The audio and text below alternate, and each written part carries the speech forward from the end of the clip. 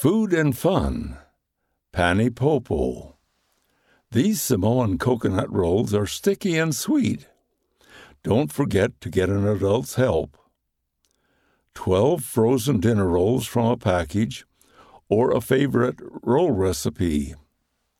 1 10-ounce can coconut milk, about 300 milliliters. 1/2 cup sugar. 1. Prepare rolls in a greased baking dish and let rise according to package instructions. 2. Combine coconut milk and sugar in bowl and mix until sugar is dissolved. Pour about 2/3 of coconut mixture evenly over rolls. 3. Bake rolls at 350 degrees Fahrenheit, 175 degrees Celsius, for 20 to 30 minutes, or according to package recipe instructions. 4. Remove from oven and pour remainder of coconut mixture on top. Rolls will be sticky on bottom. Siapo. Siapo is a cloth made in Samoa from the bark of paper mulberry trees. The bark is scraped and beaten to become soft, then set out in the sun to dry.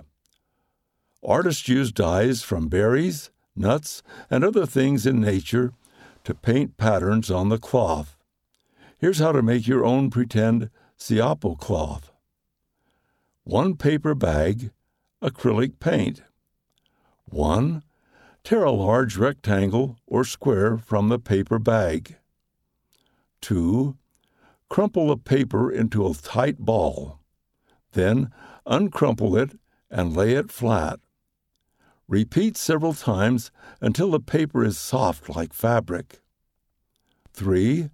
Paint lines across the cloth to separate it into sections.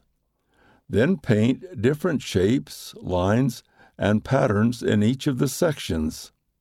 4. Set your cloth out to dry. Hang it up when it's done. End of Food and Fun. Read by Dwayne Case.